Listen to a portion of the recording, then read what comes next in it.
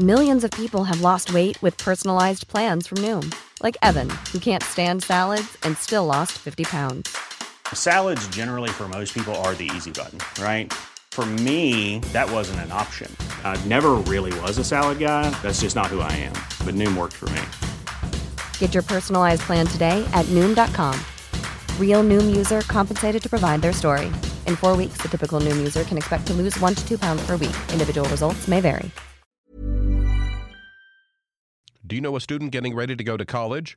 Or are you looking at going back to school yourself?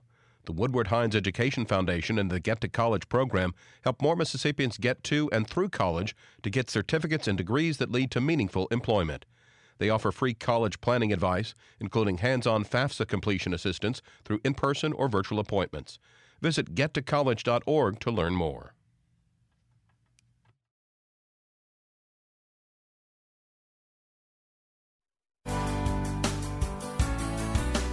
Good morning. It's 8:30 on Wednesday, January 4th. I'm Desiree Frazier. This is Mississippi Edition on MPB Think Radio. On today's show, the 2023 legislative session is now underway. We hear from chamber leadership on the outlook for the next 90 days. Then Republicans control both houses, but Democrats have policy priorities of their own. A conversation with the House Minority Leader. Plus, how teachers in the capital city's public schools face persistent challenges because of the troubled water system. This is Mississippi Edition on MPB Think Radio. 2023 session of the Mississippi Legislature is now in session. Please let the House come to order. Lawmakers arrived in Jackson yesterday to gavel in the 2023 legislative session. It's the last session for Republican Speaker of the House, Philip Gunn, who will not be seeking re-election this fall. Republicans continue to hold a supermajority in both chambers, but it's an election year, and leaders in both parties say some pressing issues, like the crumbling healthcare system, must be addressed. MPB's Kobe Vance has more on what a chamber leadership is looking to prioritize this session. Each chamber and party in Mississippi's legislature has indicated different policy priorities this year, but there are some common ground: tax cuts, rural health care, and protections for mothers, families, and children. Lieutenant Governor Delbert Hosemann says the state has made many decisions in recent years that have reduced budgetary spending. He says the legislature will be looking to cut some taxes this year. I'm not necessarily opposed to some longer-term income tax relief, but we really have to absorb that by 2026 before we start anything else. Everybody from our state economist to anybody else you talk to says we're going into a recession. We have prepared Mississippi for a recession. We need to be very careful here, y'all. Last year, the state eliminated the 4% tax bracket and began the process of reducing taxes over several years. Lawmakers say this session may allow for expediting that process. Both the Senate and House have created leadership teams to investigate how the state can better invest in women, families, and children following the Supreme Court decision on Dobbs. Senate members have held several public hearings to inform policy. And while a commission formed by House Speaker Philip Gunn has not produced any public data, he says the policy decisions will speak for themselves. And we have met numerous times throughout the fall, and we have developed a number of proposals we're going to come forward with: reforming the foster care system, adoption, crisis pregnancy centers, some others that I can't recall off the top of my head right now. The first deadline for lawmakers to file bills is next Wednesday, January 11th. Kobe Vance, MPB News. Democratic leadership is hyper-focused on the hospital situation. That's according to House Minority Leader Robert Johnson of Natchez. In a conversation with our Michael Guidry, he says there is momentum to get that and some other party priorities addressed this year. It is like a perfect storm. If this crisis is really a crisis that we're facing with hospitals and healthcare, if this were happening in the first year of a new term, it would be a slow burn, just slowly moving. Nobody would be in a hurry. We have time. But this crisis is upon us. It's right here. And people have to consider going back home, telling their local constituents that, oh, yeah, our hospital closed, and we were right there, and we had a chance to do something about it, and we didn't. We have over $350 million in ARPA funds left, not to mention the amount of surplus we have because we had at least 2 to 3 years of great revenue available to us. We have a responsibility to do something. And I hear people who are not interested in helping anybody in healthcare suddenly have done an about face. And some Republicans are even talking about Medicaid expansion. So, yeah, an election year makes a difference. And an election year when you have a crisis happening right in the midst of a legislative session means that something will get done that otherwise wouldn't have gotten done. In conversations that you've had going into the session, we know that on the Senate side, last session, they passed legislation that would have at least extended postpartum Medicaid. That didn't get taken up in the House, but it's a new session, and like we've said, it's an election year. Is there anything that looks like it has the potential to pass, whether it is an expansion of Medicaid, whether it's other types of financial support to the healthcare system? Is it going into the session, is there buzz about something kind of already in the works that could serve that purpose? Some of the most resistant people in the leadership who have not been open at all to postpartum expansion are at least entertaining that discussion now. But more importantly, they also I've had concessions from some leadership that they will support doing something at least in the short term to help rural hospitals. And they haven't been interested in doing that at all. In fact, up until this year, they've been kind of dismissive about it. Well, it's not that big a deal. Maybe some hospitals don't need to be open. Nobody's saying that now. People are saying, yeah, we need to do something. So, yes, there have been some discussions leading in that at least makes me feel encouraged about doing something about those critical issues. What are considering the mountain that you have to climb with Republican supermajority in your chamber?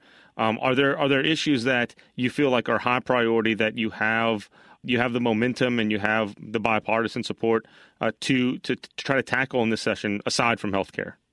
Yeah, the initiative and referendum issue.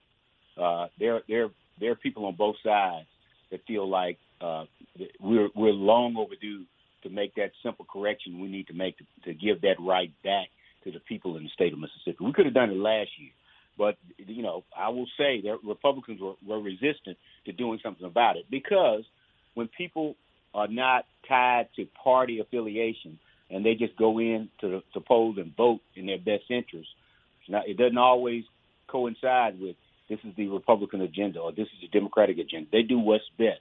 Medical marijuana is a perfect example. The flag is another perfect example.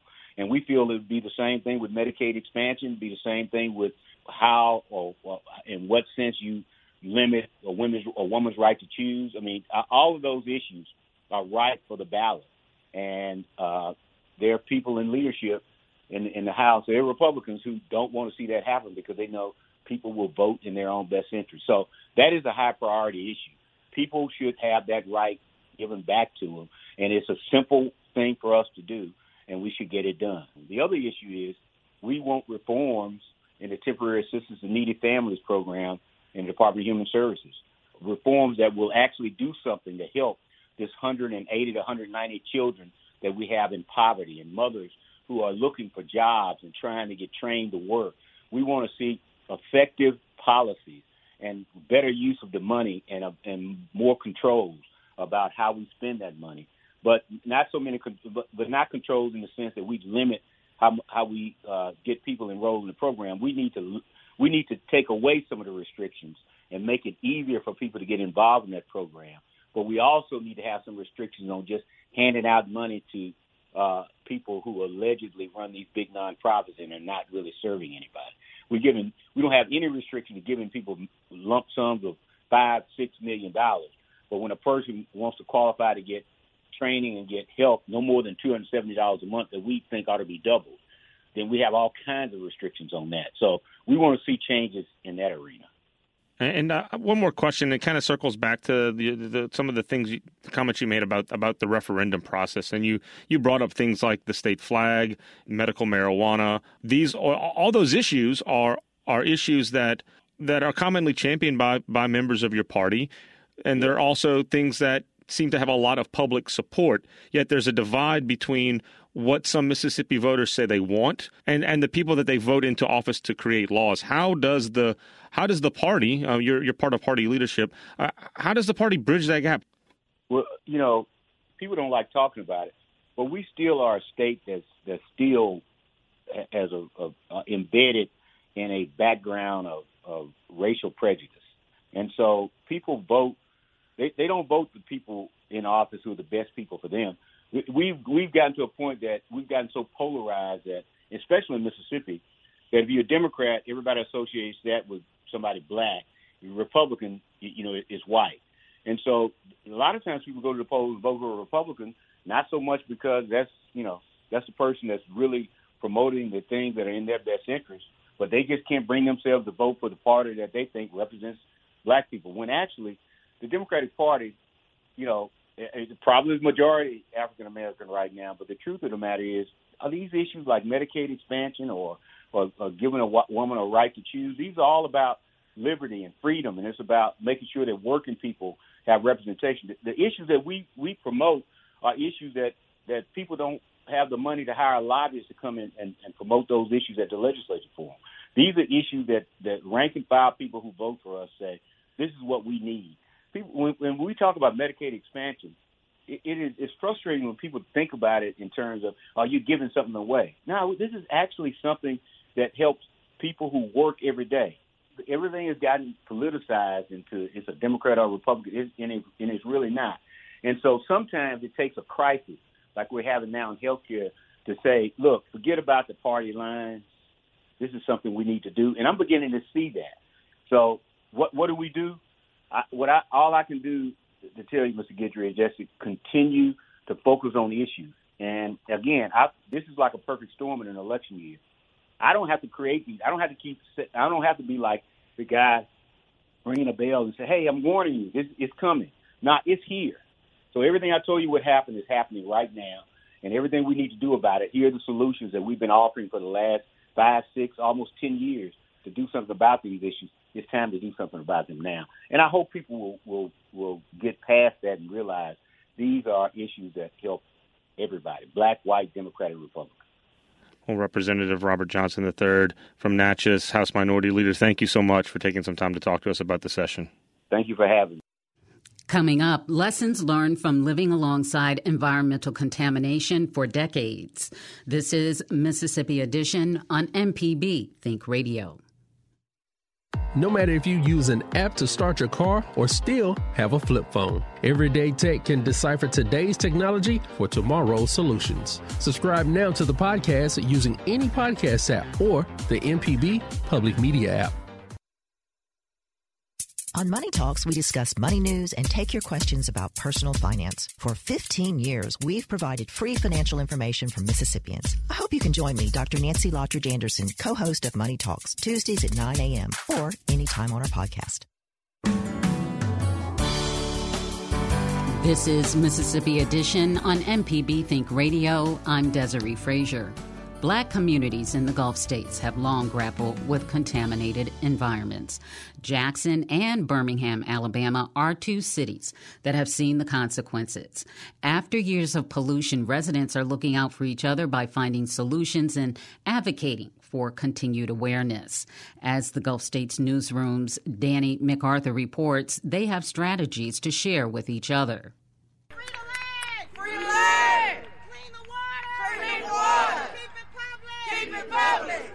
Jackson, Mississippi has chronic water issues, and in August, the low pressure, contaminated water, and failing infrastructure got so bad that most of the city's 150,000 residents lost access to clean drinking water. Combine that with the threat of lead contamination, and that means bottled water has become a standard resource for people like Tariq Abdul Tawab and his family. Well, now problems that have existed for 50 years are coming to fruition.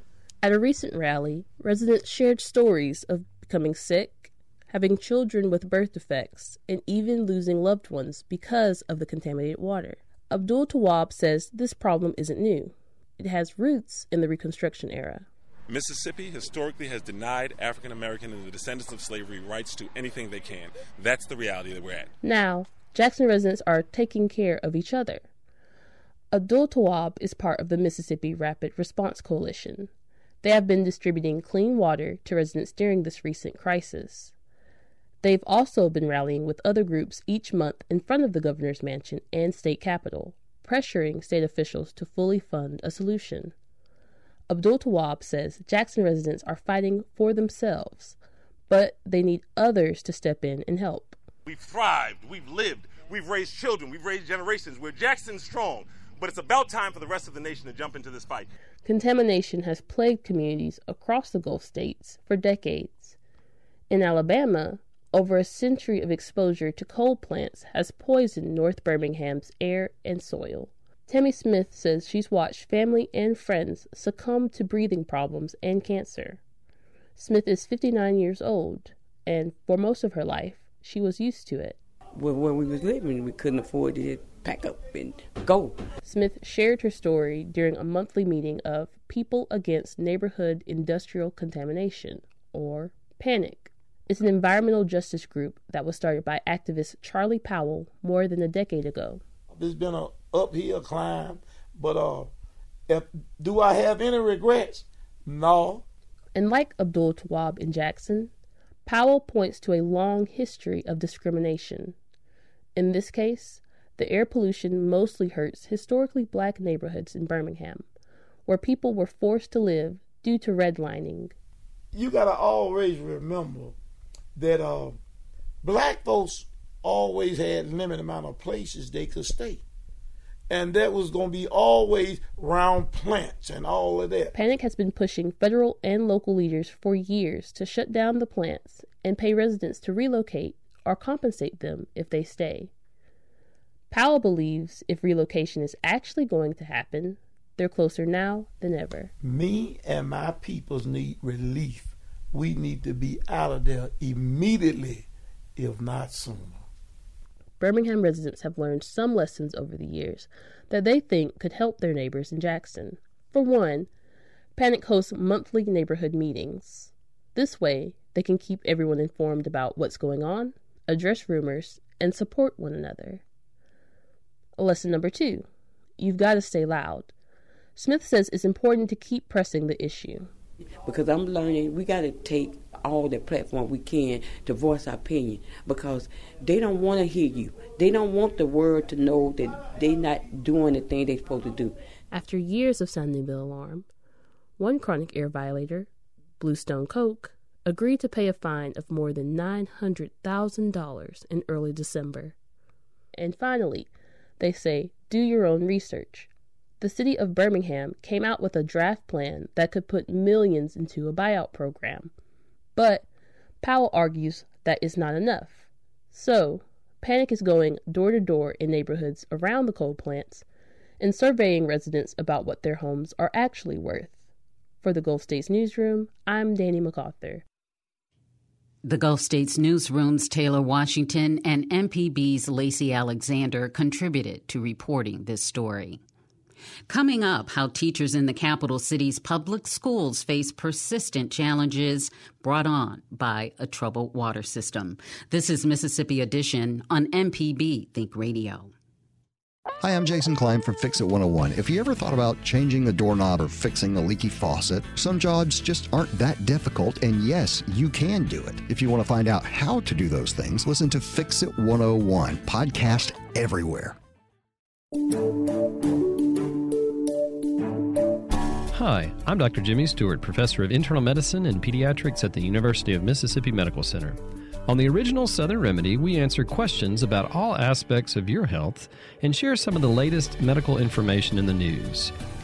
You can listen to the show on Wednesdays at 11 on MPB Think Radio, or you can subscribe to the podcast by searching for Southern Remedy on your preferred podcasting app. This is Mississippi Edition on MPB Think Radio. I'm Desiree Frazier. Continued water system failures are causing challenges for administrators and teachers in the Jackson area. Jackson Public Schools say they are heavily monitoring the water pressure situation, as unclean water could lead to issues with school lunches and student hygiene. George Stewart is the president of the Jackson Association of Educators and a public school teacher. He tells our Lacey Alexander when educators try to power through water issues, simple things can seem much more daunting. Sometimes when we're in the schools, we try to power through the issue. But even with that, there are also some issues in regards to, say, like restroom breaks. And so oftentimes as educators, we often talk about, bell-to-bell learning, really maximizing the time that we have with our students and helping them to really progress academically. And so oftentimes we call that bell-to-bell learning to really maximize that. But of course, throughout the course of a class period, we have to do restroom breaks for our students to make sure that they are taking care of that issue. But sometimes when there's low water pressure, no water pressure sometimes, then there's a huge block of time that is taken up with trying to complete things like a restroom break, because maybe there's one restroom break, or maybe there's one restroom that may be working better than others, and so you have kids kind of congested and trying to use the restroom, and something like that, you could see it being a huge inconvenience, but at the same time, it's also taking away a huge chunk of the student's learning time. So that's one of the major things that happens when we try to power through our water issues that we have. And again, the restroom issue. And you can see how that could also be a health issue as well, when you're talking about washing hands and things like that. So there are times when we try to power through it, but again, oftentimes it alters our schedule a good bit, which impedes on the learning environment of our students. And have you known an issue like this to affect like school lunches at all? Yes, it definitely affects school lunches. For one, they have to, alter the type of lunch that they have to consume because of the water issue. And sometimes even in that, it also throws out the scheduling sometimes regarding the lunches as well. So that's also an inconvenience to the environment. So a lot of this really alters the way our school functions. It really alters our time schedules when we're talking about really trying to maximize the time that we have with our students. And I think that's the biggest thing, is that things like this water issue really impedes on the instructional time that we have with our students. But absolutely it does affect the environment in regards to lunches and having to report to the cafeteria and leaving the cafeteria and things like that. And obviously the district or the school system will speak for most Jackson Public Schools at once, but are there any chances of one school being affected more than others in the Jackson Public School system? Yes. Most of the time when there is a water issue, a serious water issue, the south side of the city is affected the most. And so different schools within our district, particularly on the south side of the city, are affected more so than other parts. And I think also the west side of the city as well are affected a great deal. But definitely the south side of the city is affected more so than the other parts of the schools in other parts of the city. So you may have schools, and we've had that issue as well, where we've had schools maybe on our northern side of the city where they're functioning, okay, and their school is in. However, there are schools on the south side of our city that are on virtual learning or maybe a hybrid type of situation. So there may be pockets of the city where schools are not as efficient in regards to the water as other parts of the city. George Stewart, president of the Jackson Association of Educators, thank you so much for taking time out of your day to talk to me. My pleasure. Thank you. JPS officials tell us 33 schools report low or no water pressure. Administrators now say they'll have classes virtually tomorrow and Friday and will monitor updates. This has been Mississippi Edition on MPB Think Radio.